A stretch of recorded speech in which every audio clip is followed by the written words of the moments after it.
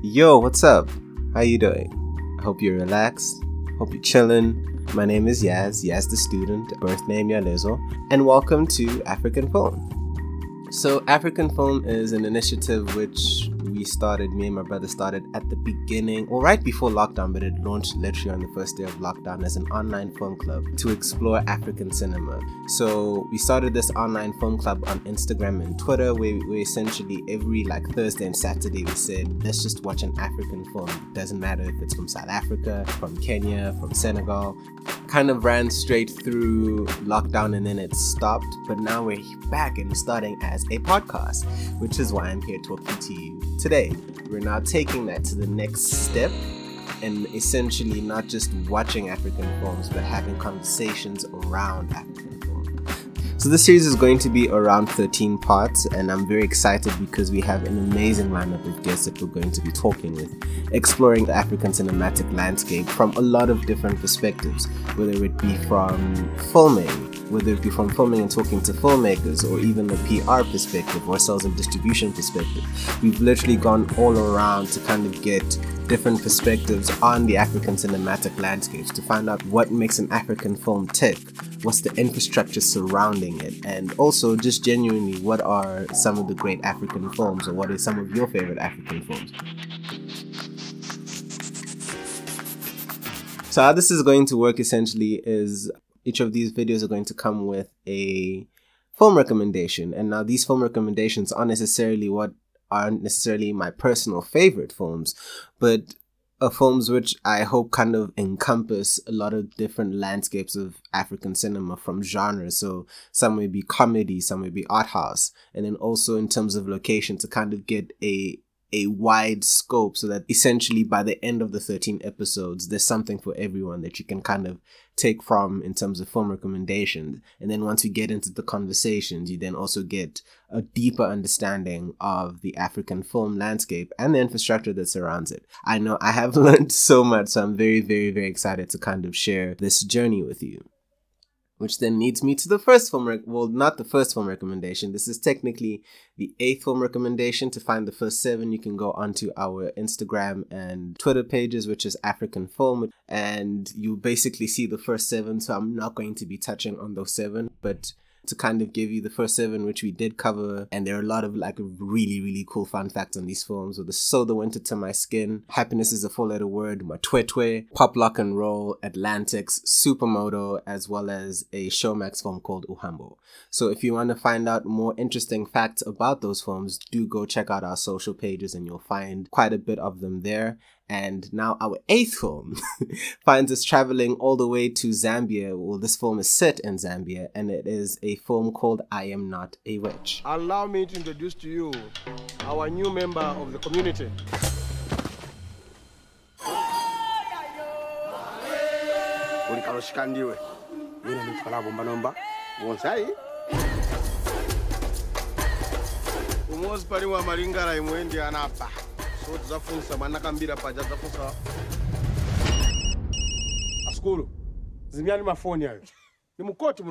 So this film came out in 2017 and is directed by the BAFTA award-winning Rungano Nyoni and is centered around a performance by Maggie Mulubwa. So I Am Not a Witch is set within a contemporary Zambia and is centered around this 9-year-old orphan who is in this town where no one knows her. And because no one knows her, they're kind of spooked by her presence, and essentially they accuse her of being a witch. And because she neither confirms nor denies the statement of being a witch, she's then sent to a witch farm, which is governed by the government. And it's very hard. The story sounds both absurd, but it is so absurd and so realistic at the same time that a lot of the time it kind of borders on dark comedy. But because it's so real, it's so unsettling. Like watching the film, I was infuriated at a lot of the scenes which were occurring. So she is then sent to this, she's then accused of being a witch, and they even brand her a witch. So they even put these tattoos on them, which once you see that tattoo, you know that this person is a witch. This is a 9-year-old girl, by the way. And on the specific witch farm, she is the youngest, because most of the other women who have been branded, accused, and it's only women who have been branded or accused of being witches, are middle-aged and kind of slightly above. So you have these groups of women who've been accused who now live on this farm, and when I say they live, they're enslaved onto this farm. They have these kind of tags. I can't even call them a tag, but they're not able to leave because they're literally attached. There's something which, if they walk far enough, it will stop them from kind of moving.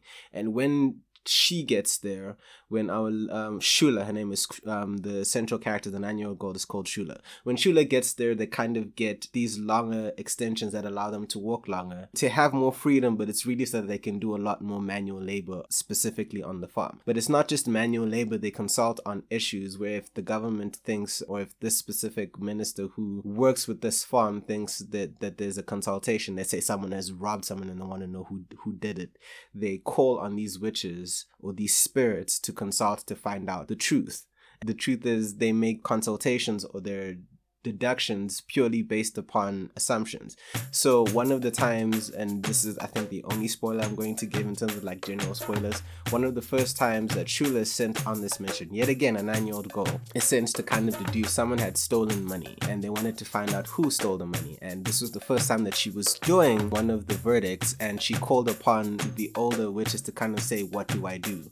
And what they said is, look at the darkest skinned person, or whoever's the dark one and looks up. Look, the central theme was like whoever the darkest person is the one is guilty, because others would say if they're looking up, if they're looking down, if they're this. So it's all essentially based upon assumptions. So these are not necessarily witches, but they are treated like them, and you kind of get to see how these women who have essentially been branded as something which they're not, have to kind of live within society. And yet again, it is so absurd yet so realistic that at points it borders on dark humor. So if this is something which if this is a film which you want to explore, it is available on Showmax. I would highly recommend it. It is very much of a thinker of a film. I know I went from both being enraged by it to, actually, my main space within the film was being just enraged, puzzled, but also understanding that this is very much a reality that we live in within specific parts of not just us, but across the world, in terms of misconceptions and the way that not just witches are treated, but essentially women. So that is our 8th film recommendation. It is by Rungano Nyoni. So yet again, I Am Not a Witch can be found on Showmax. And speaking of Showmax, our first guest is a Showmax representative. He's Showmax's PR publicist, Kevin Perderman.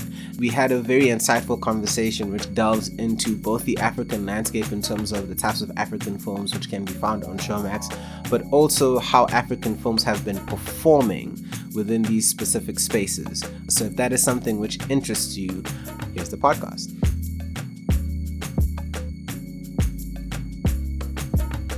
This episode was sponsored by the Department of Sports, Arts and Culture.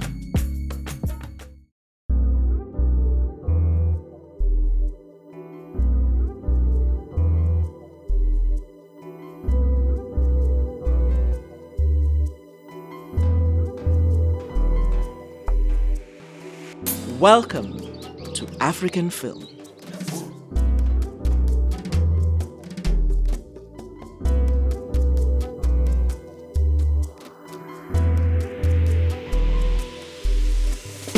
This is actually our very first recording for the African Film Podcast, and I'm very Thank you. I'm very excited about this first guest of ours because he's a publicist, he's a writer, he's a blogger, he's a film enthusiast of note, he's a father of 2 children. But one thing that I found very interesting, which we also have in common, is that we both played provincial water polo within our within our young careers. I played provincials for the under-19 Central Gauteng in like 2011, and then I saw that you played water. You definitely have a good decade on me. I was playing in 99 for Cape Town. Yeah, I love water polo and I still want to go back to it, but it's one of those sports that is not fun to do when you're not fit. So I tried it a couple of years ago, and I've never been so miserable in my life for the beginning bit of it. And then I just got back into some sort of shape, and then it turned into winter and they stopped again. And I just thought, I can't do this to myself every 6 months. I'm too old. But I do have high hopes to get back to it. It is very happy memories for me. Kevin is very much a publicist. He currently works at Showmax. He has his own blog at the same time. He has done work for a lot of great establishments, including Variety, The Hollywood Reporter, and he can also tell us anything that I may have missed that he may think may be vital to this conversation in terms of his work spread. And without further ado, here is Kevin Critterman. Thanks for the intro. I think you did a great job of selling me. You can come talk to me for a PR work after this, really. Yeah, I mean, nothing else big. I think maybe you could, I had 5 years running the PR for Al Jazeera across Africa with a wonderful publicist called Joyce Apika. Oh, wow. I mentioned that only really because I think for me that was such a learning curve, just in terms of growing up in Cape Town. You kind of grow up culturally American and British as much as anything else. So it was a really wonderful opportunity for me just to really get to know my continent a lot better. And I definitely had a steep learning curve, but it was great. So I think that's shaped a lot of what I do. And then I also work with Triggerfish, an animation company here in Cape Town, who are also one of my favorite clients. So in terms of Triggerfish, that is also publicity, I'm guessing? Yeah, so I'm actually producing something with them at the moment, but I'm traditionally their publicist, and that's my main job. I see. It must have been very interesting working for Al Jazeera, because I'm guessing that was very much out of your usual comfort zone, also not just from a Cape Town perspective, but also from like a content perspective. Yeah, I mean, the stakes are a bit higher, hey, when you're talking about potential civil wars and journalists in jail in Egypt for doing their job. So I've got to say, coming back to, I went from them to Showmax, and it's, I think it's a little bit easier to sleep at night when you're just trying to get people to find something nice to watch, rather than potentially misquoting someone and starting major problems in the world. It's quite depressive work. Yeah, I'm guessing it can be quite depressive or anxiety-inducing work. Yeah, but I mean, I really liked Al Jazeera's approach, and I'm a big fan of them. They were very much from the ground and speaking to ordinary people, not just the people in positions of power. So I kind of found it a fresh breath of fresh air as well. I think just compared, they're a good balance to have in the world. So, with regards to the African film, with regards to the African Film Podcast, I think we are going to have the same first question for everyone that we do speak to, because this did kind of start off as a movie club, so there's a part of the movie club aspect that I do want to keep of it, and that would be to ask you, what is your favorite African film, and why is it your favorite African film? I hate questions like this. It's like asking me who my favorite child is. Well, it doesn't have to be of all time. You can even think of it like as right now. Because I know I also have troubles with that question, because there are different movies that I like for different moods. But like right now, Supermoto still has a very close place in my heart, because I don't know, like, it's a movie which I've watched a lot this year, mainly because it's so pure. Like, and when I watch it, I kind of get away. I kind of get away from like the outside of the world. Plus, also, I'm Kenyan South African. I'm Kenyan on my dad's side, and I'm South African on my mom's side. But I haven't been to Kenya in so long, so that when I watch Supermoto, I feel like I'm getting both this injection of like pure innocence and like this heartwarming story, but also getting like a piece of home.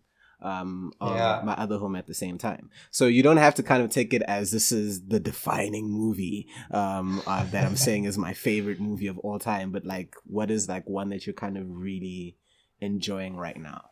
So I mean, Supermoto definitely would have been on that list. It's right near the top. I absolutely adored it. It's one of those films that kind of makes you want to cheer and cry at the same time. Outside of that, I mean, I do find it's a difficult question, because so much I also always second guess myself, because I feel like I'm changing and my tastes are changing. So I never quite trust that I would experience something the same way 10 years later. Something that I've just seen that I thought was absolutely amazing was Softy by Sam Soko, another Kenyan. Oh my God. Which just won the Audience Award at Encounters very deservedly. Oh, that film. Oh my gosh. So I kind of watched that and I go, yep, this is why the DA is never going to win an election because they just don't understand politics on the ground. My father who was in heaven, my dad got hurt by the police. Please tell him to get a better job. In Jesus' name we say amen. Amen.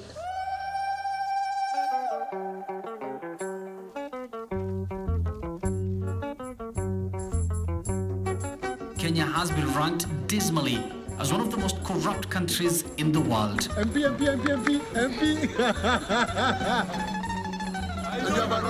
You have a right. Boniface Mwangi, folks, this young man is, one word, fearless. You were saying about why you loved it? I think, again, I really liked how much of what a personal story it was as well, that you really get the sense of the cost on his family of him trying to change the world and the sense of kind of different priorities that people have. He thinks if he can make Kenya better, he's improving his family's life, but his family would be much happier if he was just around. So I think that's something that I also kind of felt. And I like the way when, for instance, when they talk about these people coming to get their t-shirts once a year, I like the fact that they made it so totally understandable that if you're in a system where you don't trust your politicians, then it's logical that you want to get as much out of them as you can in the 15 minutes that you have to spend with them before each election every 4 years. Yeah. And they managed to get that tone right. They're not kind of talking down to people. They understand the system, they're part of it. It's a close, intimate look at all of that. And I really loved that about it. It just felt like it had a lot of heart and a lot of warmth to it. And you also, when you see that, you also kind of see the same sentiments kind of centered around our elections, because you kind of then, you understand that, you know that they're only politicking to you at this specific point in time. So since they've got your attention now, I'm gonna get what I need. So if you don't have money, what are you actually doing for me as a politician? So that was a very it was very cutting, and I watched that with my family and we were blown away. That was very much a brilliant film.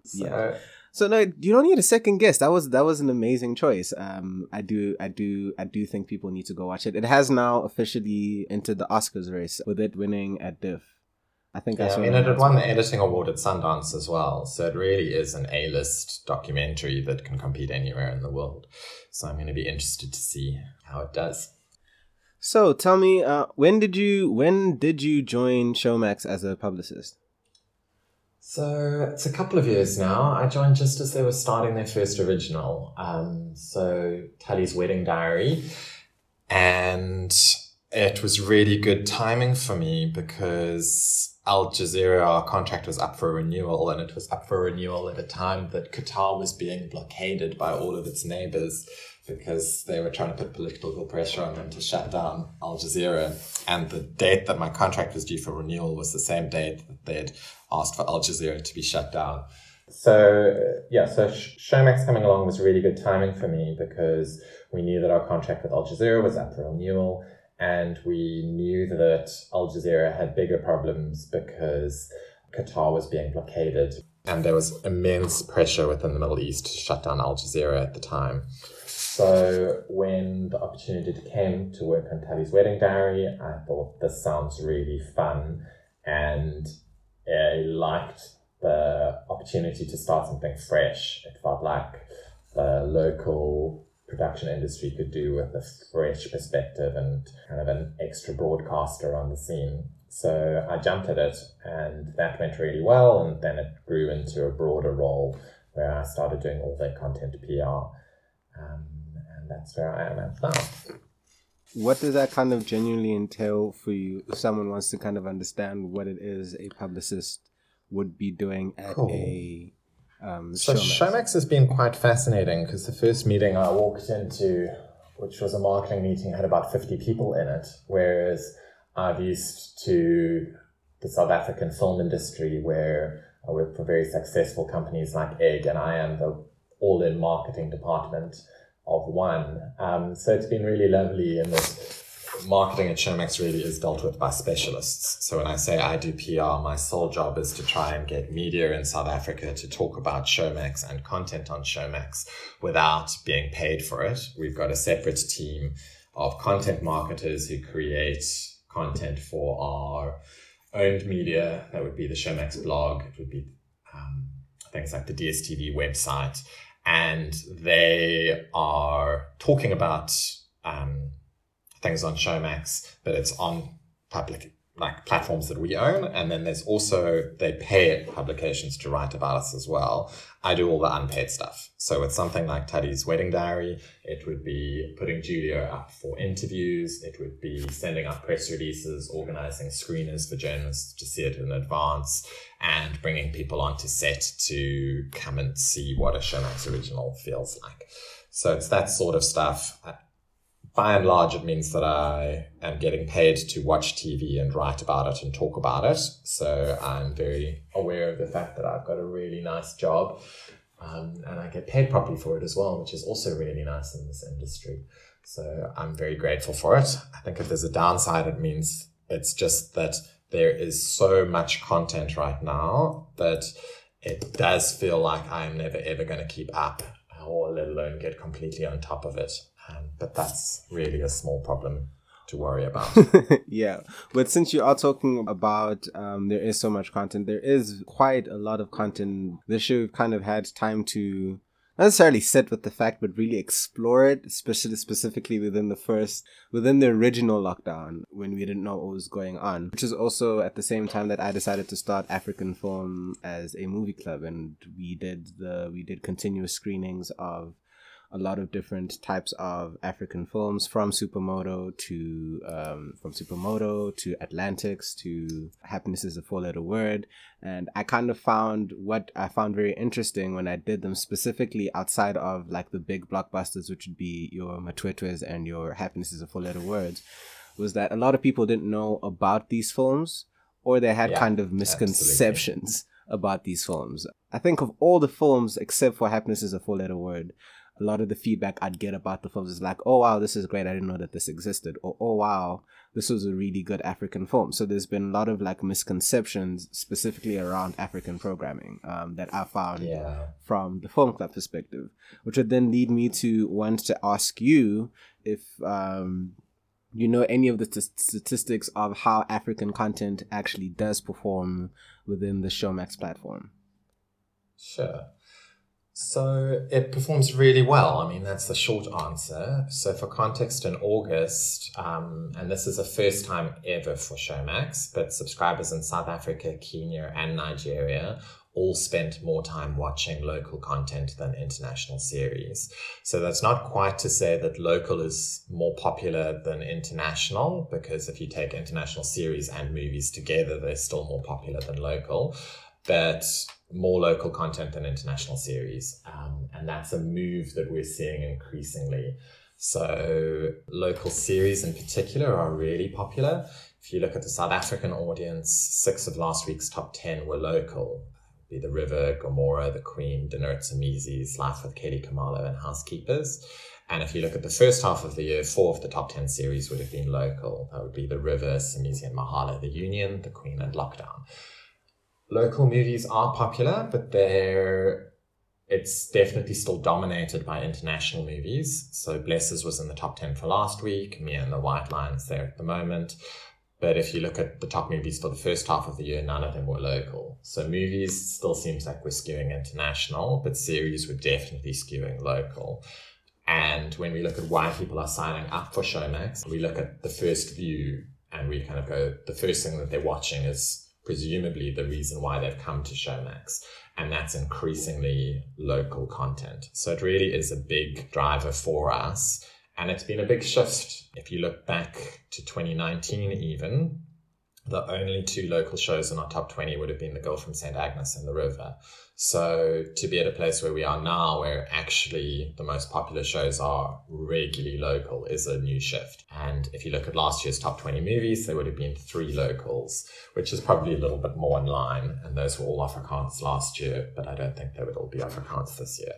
So I do think it's one of Showmax's big selling points. We're part of MultiChoice. We're tapping into the largest content creator in Africa, and we've got decades of experience on the ground. And I think that we're making content for African audiences rather than making content for global audiences. And I have felt, looking at some of the first originals to have come out of Netflix, that I had really high hopes for. I've been a bit disappointed that sometimes things get lost in that kind of translation when you start aiming for a global audience rather than just speaking to the people in your own country. And then, do you know if there's any kind of information on traffic, like continentally? So, for example, Sure. Local... Sorry, you finish. No. So for the people listening, what I mean by that is, like, for example, all that we've spoken about, a majority of what we've spoken about in terms of our favorite films were actual Kenyan films. But in terms of how do those Kenyan films, like, I remember Rafiki came out in like June during Pride Month. And I remember that there was kind of like a decent splash on that, but was it kind of consumed well within a South African context, or is South African content received well outside of South Africa? I think there's a media interest at the moment. So I got a lot of coverage for Rafiki, even though it had been around for a while. And something like Kevon Orji's HBO special, which is a Nigerian comedian who's also one of the stars of Insecure, also did really well. So those both made it into the top 10 in South Africa. But I do think that that's the exception. As a general rule, local is still regional. There's not a Pan-African audience. So no Kenyan, Nigerian shows would pop up in the South African top 10s. Generally, Big Brother Niger's been a little bit of a breakout like that, and that probably 25% of its audience has been in South Africa.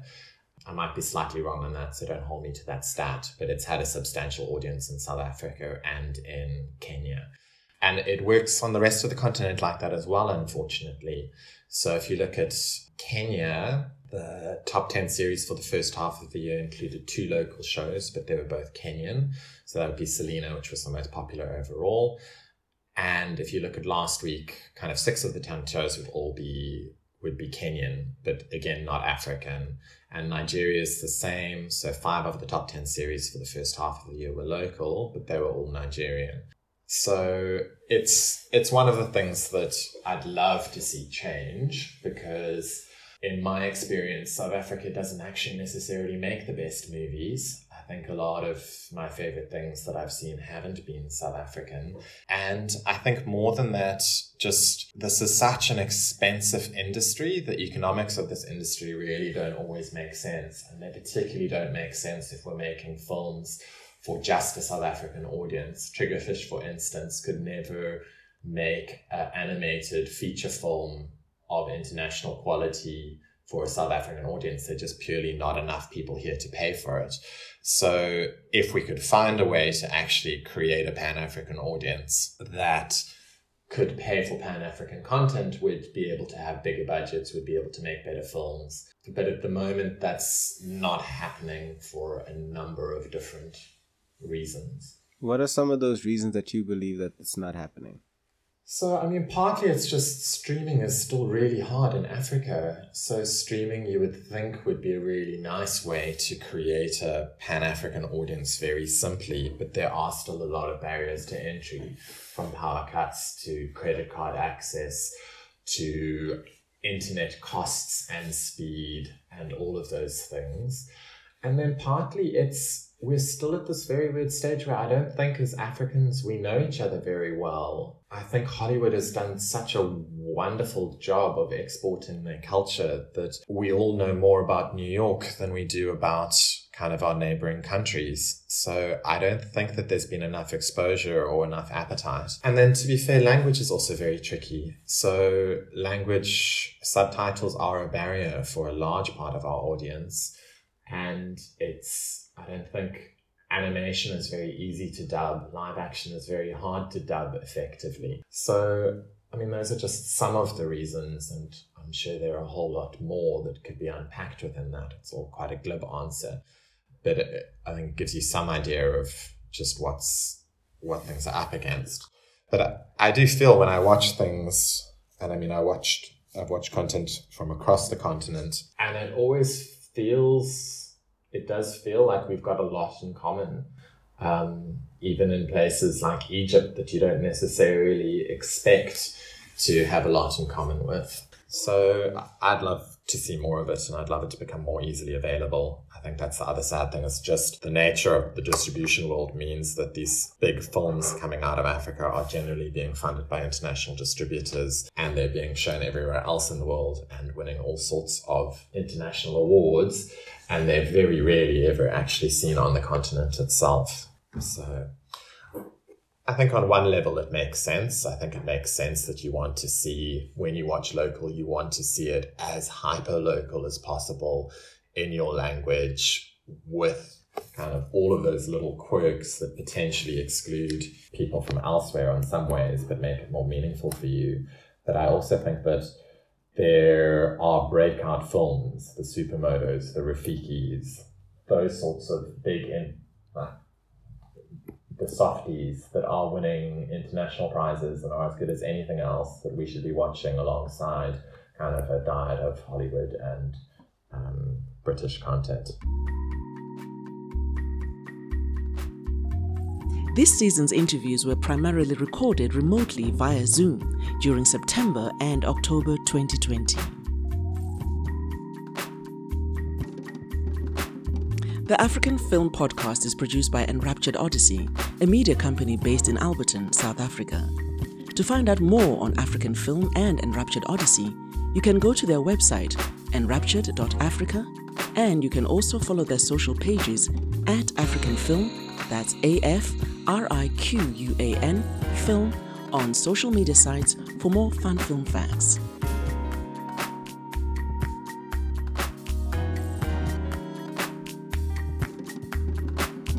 Besides actually being part of Showmax, another one of the projects that you have, which is another thing we have in common, is it's currently not functional, but it's going to come back soon, I'm hoping. But you also had your own African Film Club, which was specifically focused on African film. How was that received, and how did that kind of work, and what was the participation you found around trying to promote? So we set up a website called africa.film. And we did a couple of things with it. I think we were probably a little bit too ambitious in hindsight. So I'm trying to figure out how to do a streamlined version of it. But we asked African filmmakers to pick their favorite African films.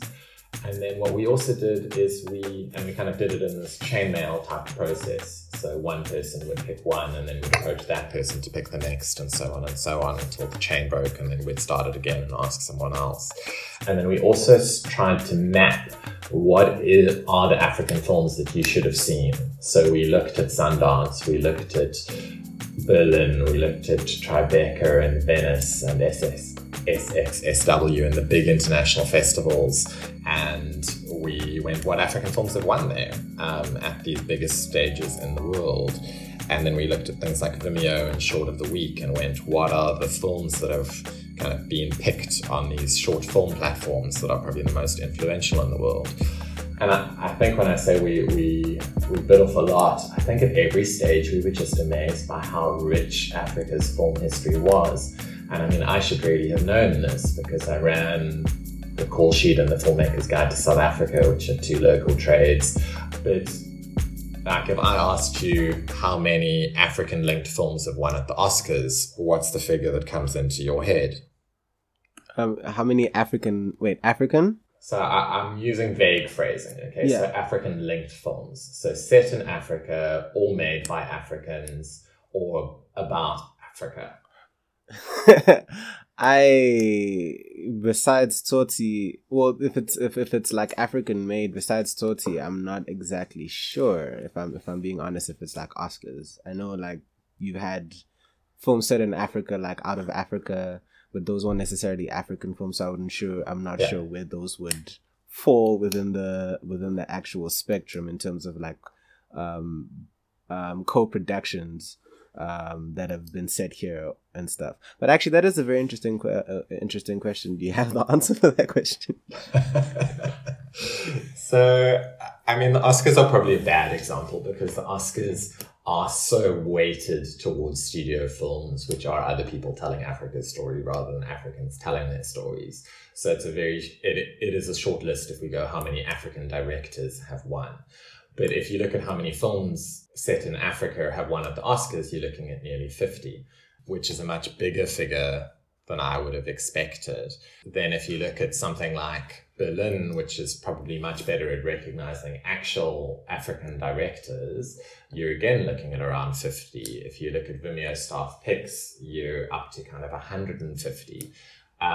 So there's this wealth of content that has done really well talking about our lives. And admittedly, because of the nature of those festivals and access to them, they are still weighted towards outsider voices, and that is problematic. And I don't want to make that not sound problematic.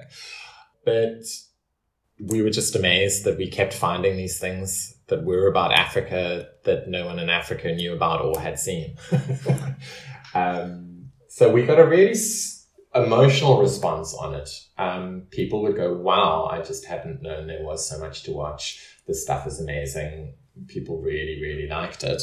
But it was also niche. I think we kind of hit our 5,000. We kind of hit 5,000 really quickly and a couple of thousand people on the web. So 5,000 on the website, a couple of thousand on all the different social medias.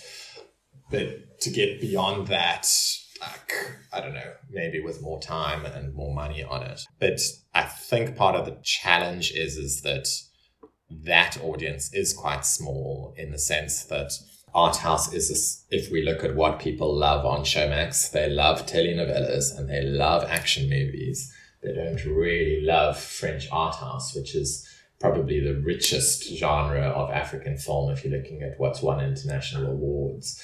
And North African as well. North Africa's got a really rich film tradition, but those are both hard sells in a South African context with subtitles. But yeah, so I'd like to find a way to do it again at some stage, but we probably need to find a slightly more streamlined version. And I think what we'd also thought, I think probably naively, is that I'd be able to create something, link to where to watch it, and then that page would be able to live forever. But actually what happens is that everyone is doing 3-month to 1-year licensing deals. So that link on where to watch it has to keep changing and keep being updated. Which becomes an entire job on itself when you build a very large library of kind of African classics. And then the technology also, unfortunately, keeps changing. So we built the site just before WordPress reinvented itself completely. And then all the plugins that we've been using and all the rules about video being allowed to play online all changed. So maintenance on these things is a lot of work. But it was fun. I learned a lot. I discovered a bunch of amazing filmmakers, and I watched some really fun, amazing films that I wouldn't have seen otherwise. So lots to be grateful for on it. So now, kind of sticking within, I know you spoke about the fact that a lot of the content is niche in terms of also just like the subject matter. But one of the conversations, it's a conversation which I'm not sure is had enough. I like studying like the weekly box office numbers in terms of the local box office at the cinema numbers. And I've been doing it since since 2015. I find that sometimes the conversations we have around the performances of local content or even African content is not necessarily fair, because we tend to compare apples with mangoes. In terms of, for example, I remember the week Kalushi came out, Black Panther was kind of like in its 4th week at number 1, and people were like, oh wait, you guys all went to support Black Panther, but you won't support Kalushi. But Kalushi is a biopic, and Black Panther is a big blockbuster family oriented film that's got action, comedy, this that. But but one of the interesting things that I did find is that when I started comparing apples with apples, I started to find that there was a lot that South African films if you're comparing box office to box office, were on par. So for example, a film like Five Fingers for Marseille, I think grossed 1.7 million at the box office, which sounds like a low number. But when you look at Western films, something like True Grit, which was a big Oscar winner, grossed 1.5 million. I believe The Hateful Eight also grossed somewhere around 1.6 million, 1.7 million. So the crowd that would have gone to watch the Western crowd went and supported Five Fingers for Marseille just as well. Yeah, absolutely. The year that Happiness is a Four-Letter Word came out, it was Happiness and For Altade were the top pure romance actual sellers of the year. So what I wanted to kind of understand also is how well does African programming or South African programming like for like kind of perform within these platforms? It's a good question. So Showmax stats are all tightly guarded. So it's hard to go this specific one versus this specific one, because the minute we say this is the huge hit, then all that really happens is they come back and ask for more money when it needs to be relicensed or someone else tries to license it. So the secrets are definitely kept closely. I think you're right. I think that if you look like for like, there's definitely an audience. I don't think that we can say that international movies are all more popular than all South African films. I think it's just, the reality is most South African films are relatively art house in one way or another. And if you compare them to other relatively art house films, they do very well.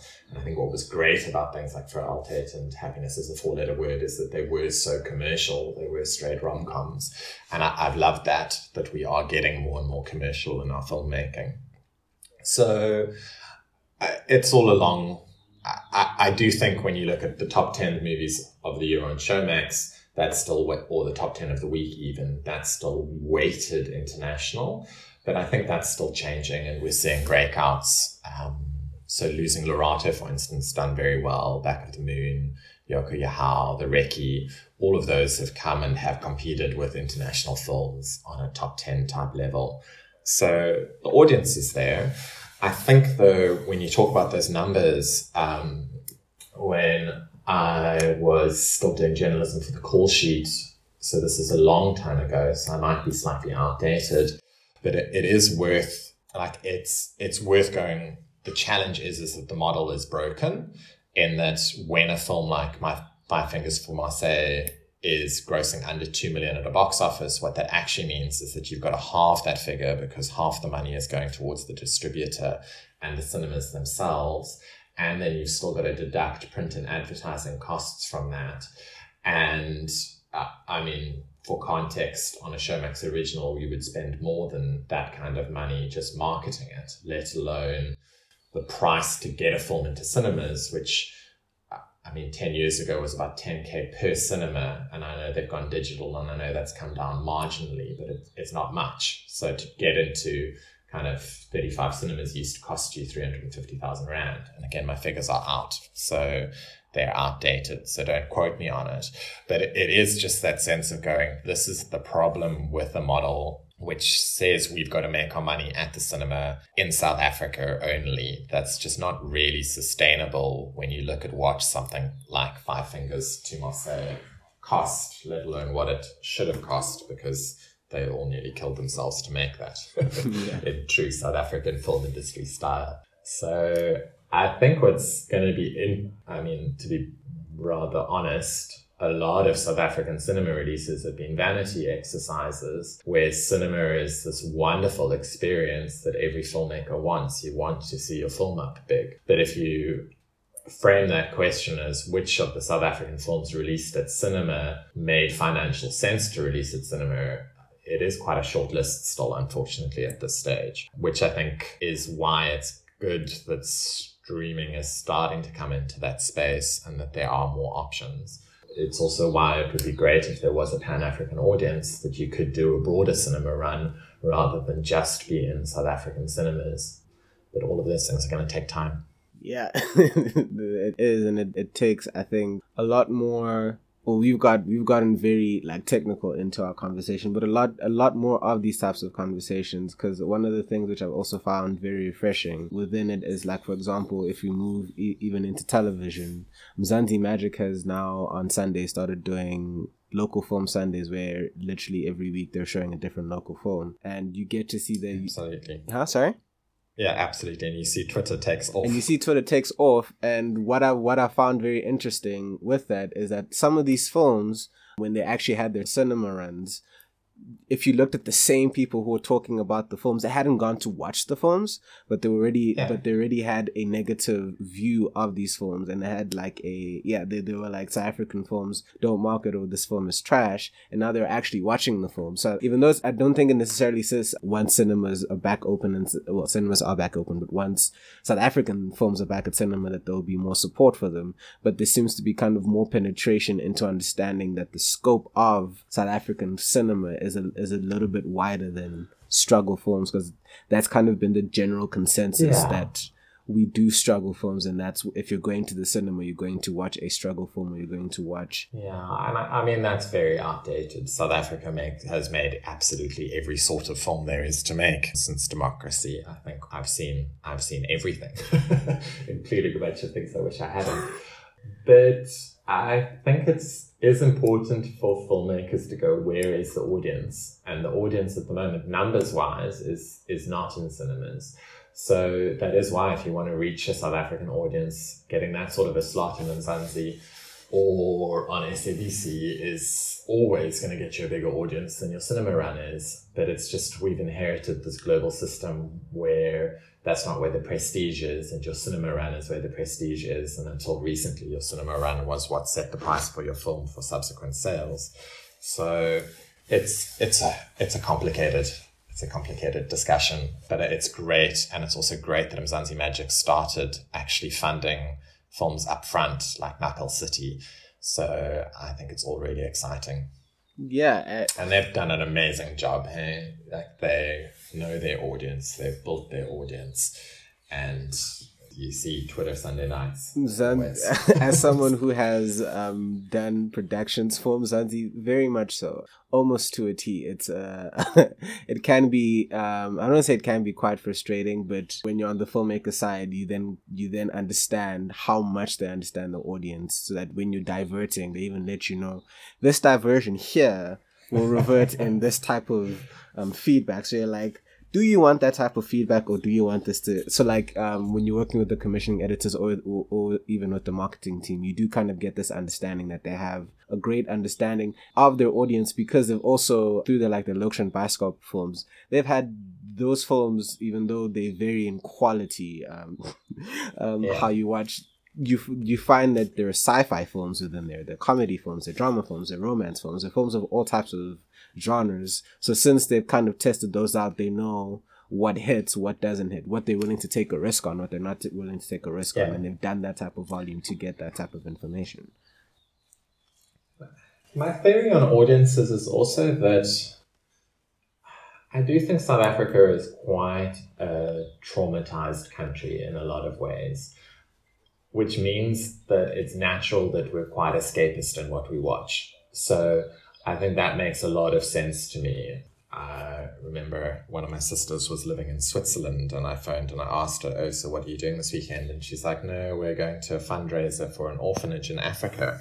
And I found it so fascinating, this idea that people where life is slightly simpler kind of go out looking for drama, whereas it's different here. It's like, we've got plenty of drama. And that's not an absolute thing, but we definitely see the most loyal audiences in South Africa are the most escapist.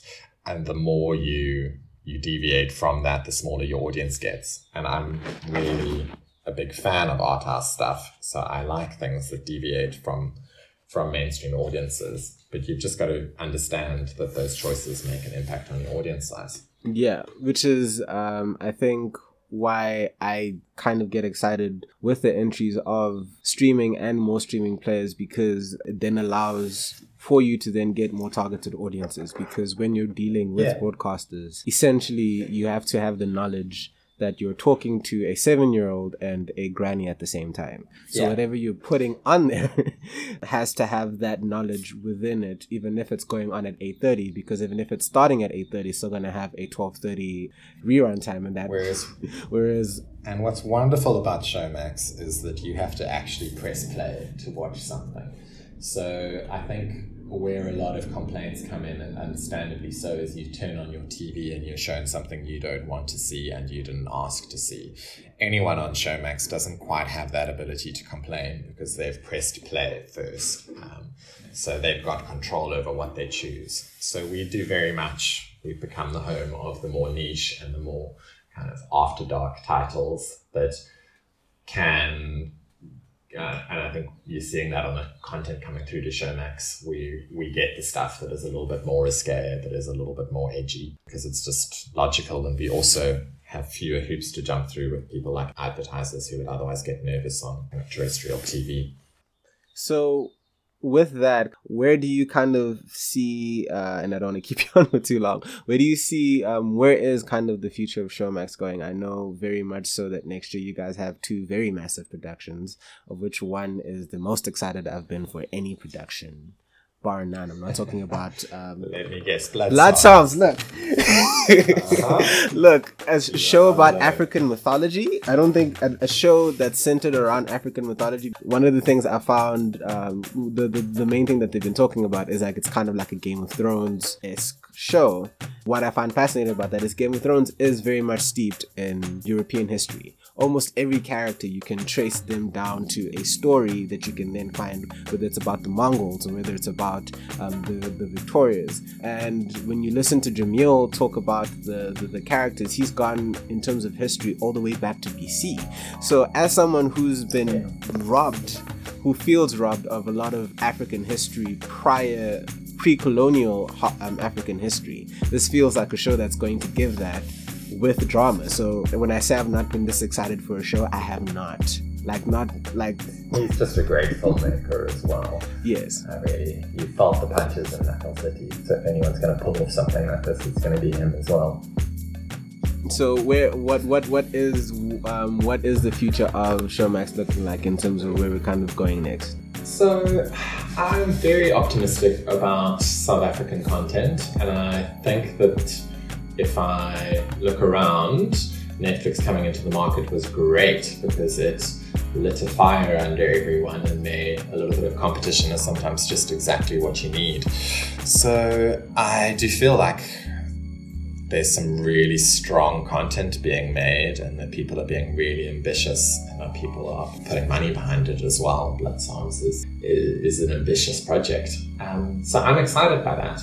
I think in terms of where Showmax goes, I think there's been a conscious shift towards really embracing local. I think we're aiming towards a 50-50 local content split, but we're still going to keep bringing in the best international shows in the world. And I thoroughly enjoyed seeing the Golden Globes and the Emmys, because in both of those, Showmax actually, you can watch more Emmy and Golden Globe winners on Showmax than you can watch anywhere else this year.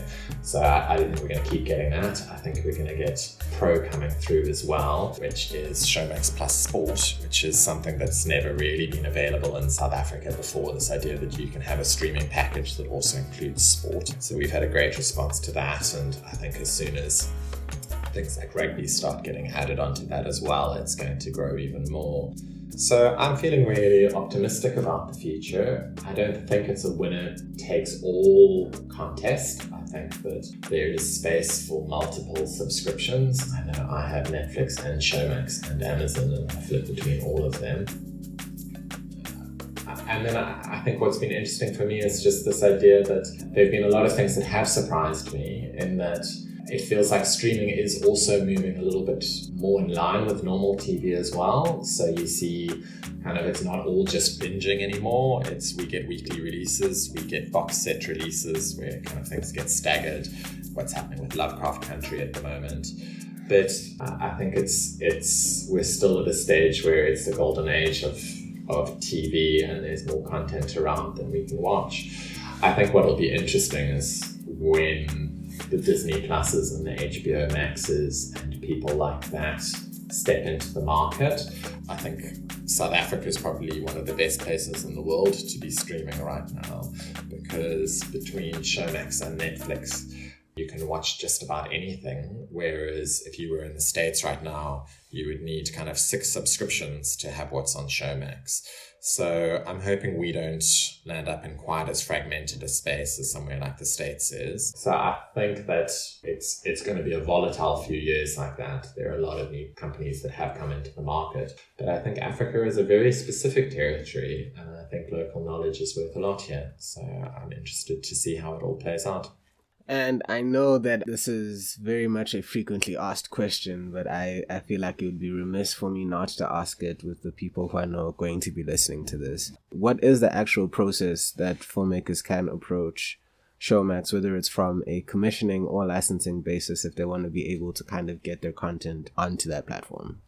Sure. So there is a blog post on the Showmax blog about, so you have the idea for the next Showmax original, and there is an email address and a link that you can submit there. There's also a multi-choice content portal where you can also apply via that. Showmax has been restructured slightly. So when Showmax started, it was independent as part of NASPAS rather than as part of MultiChoice. It was a separate company. And then after a couple of years, it was brought into MultiChoice, which then split off from NASPAS and listed separately on the JSE. And commissioning has been following that process of the two becoming one. So when Showmax started, the first originals ran through a completely different commissioning team. Now what's starting to happen is that MultiChoice is commissioning, and it becomes a MultiChoice commissioning process, which then at a certain point, Showmax says, oh, we want this one. Let's push this more. It's going to work better for our kind of niche after dark audiences. Let's push it as much as we can, and we'll take that as a Showmax original. So it's less a case of pitching Showmax specifically than it is, I think, these days pitching MultiChoice. And the best way to do that, I always tell people, is unfortunately, the nature of this industry is that it costs a lot of money to make good TV, to make good films. And because of that, it's an industry that is risk averse. So the simplest way to do this is to not come in with a brand new project with nothing to your name behind, but it's to say, what TV are you enjoying?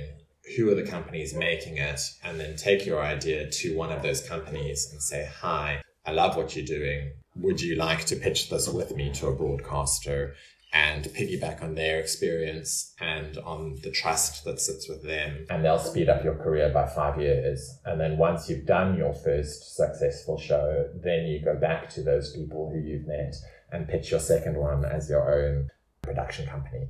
But I think initially partnering with people who already have those relationships is a really great way to go. And in closing then, what is your thought on, this doesn't have to be specifically on a streaming perspective, but as Kevin Creederman, what are your kind of thoughts on where African film is going? Because also one of the interesting things I listened to about, because you're talking about Disney Plus and HBO Max, I think at DFM, during the CAA talk, the CAA representative basically said that a lot of them are already here in terms of looking for talent that they can then start creating productions with. I know that, I believe, so he was talking about people like Mohammed Hevzi, who heads the Cairo Film Festival. They started already approaching people like those, Blitz Bazawule, who did Like Is King, as well as Yukahiso, in terms of doing talent searches for African filmmakers to be able to start producing content that then lives within the wider space in terms of African for international audiences, because the way that Africa is portrayed there is slightly different, as we've already spoken about, in terms of niches to Africa for Africa or local for local. But where do you see African cinema and or content going? So, I mean, it's definitely everyone is already here. I mean, I see that with Triggerfish, who are making Malake's Team 4 for Netflix as their first animated African series. And I think every major studio in the world is looking for great African content that they can stream globally. So I'm really excited by that. I think African stories are going to go global. I hope that we learn from the mistakes of the past and that it's not just outsider perspectives. I hope that people wanting to tell African stories are going to use Africans to tell them. I'm not saying that outsider perspectives aren't valuable. They're beautiful outsider films about Africa who really do it well, and sometimes they see things with fresh eyes that we don't. But I think there's such a historical overrepresentation that it becomes problematic. So I'm hoping we're going to see a wave of African filmmakers telling their story their way. I hope that something doesn't get lost in that. Like, if I look at someone like Nasipa Demisa, who's a wild talent, she's wonderful. I loved Norma 37, but I didn't love Blood and Water nearly as much. And I hope that in going global, we don't lose our sense of geography and place and the things that make us distinct, and we don't dilute ourselves for international audiences. But I think that that's going to come with practice, and I'm quite sure we'll get there. And I think it's really exciting that MultiChoice, for instance, is starting to do more and more co-productions. Blood Psalms is being made with Canal Plus, for example. So I think you're going to see lots of that, but I don't think that that will ever be the majority of the content being made in Africa, and I wouldn't really want it to be. I hope that we have a bunch of really great content that travels the world, and I hope we keep making some really great content that is just so specific to where we are that we laugh at it harder than anyone else would anywhere else. And if we can get that combo right, we're in a good place. If we land up in a place where everything is being made for international broadcasters and international eyes, then I'll be a bit sad. So then finally, to kind of close things off, I'm going to ask you two questions, but you can answer it as within one. But if you were to leave a final message for any like budding or aspiring filmmaker or creative about what to do or how to feel about the current landscape, as well as where people can find you if they want to ask you any further questions or to know more about what it is that you do as Kevin Critterman, what would you say? Okay, well, contacting me is simple. You can just email me, kevin@africa.film. I get lots of emails, so please just be patient with me, but I do always try and respond to everyone. I used to be good on social media. I'm really crap at it at the moment. I just have too many other things on the go. And then I think it's a really exciting time to be a filmmaker. I think if I could give advice, it would be really simple. It would be understand that you're not the first filmmaker in Africa and watch the people who are already doing it, because then you'll understand the resources that you have, you'll understand what works and what doesn't work. So try and understand Africa's rich film history before you try and add to it. I get the sense that a lot of filmmakers arrive on the scene thinking that they're going to be the first person to make something amazing from Africa, and I think that that's not the best place to start. I think if you can really understand and appreciate and work with the people who've already been doing things with a mix of fresh talent, that's a great setup to have. And there are just such wonderful actors and cast and crew. So I think just the broader a sense of African film history you have, the more interesting your films are likely to be. And I think make your real life your inspiration for your stories, not something you've seen in Hollywood. I don't think we need people remaking worse versions with smaller budgets of things from elsewhere. I think we need people telling stories about life here that are inspired by life here, not by something they've seen on a screen made by someone elsewhere in the world. That is really great advice, specifically the don't think you're the first African to make a great film. Because I know personally, I won't lie, I didn't have necessarily the full idea that I was like coming into the industry, because a lot of what we studied within our course was not African related. So you kind of come into the film industry and you're like, there's no historical memory. You come into the film industry thinking that there isn't much there, so then you have to then actively start finding it. Also, I think it's a good thing to question why it is that you haven't seen it, and if you haven't seen it, what it is that you can kind of do to ease that gap. Because I think the more that we ease that gap to be able to understand our history as African, whether it's South African for South African or just even general continentally, the more we understand what's out there, the more we can understand if something was really great but it didn't get to you, why didn't it, and what can we do so that when you do something great, it it can also then get to more people, because we're very much in a growing industry, and there are gaps that we kind of continuously need to fill to make sure that 10 or 15 years from now we can have a film, someone come out and say, I want to make a great film, and the debut film can make the top 3 in the box office if they so choose. Absolutely. So yeah, I really do resonate with that advice. Thank you so much for your time. Thank you so much for taking... No, thank you. It's always fun. Hopefully we get to do this again in person at some stage. Yeah, very much so. A glass of wine. When either you come to Joburg or I come down to Cape Town and it's not a pandemic. Yes, very much so. Ideally without masks. Yes. Absolutely. That would be great. Thank you so much for your time. I hope you have an amazing rest of your day. This was, I actually enjoyed this conversation. I got a lot from it. I hope you did too. And yeah, this has been African Film.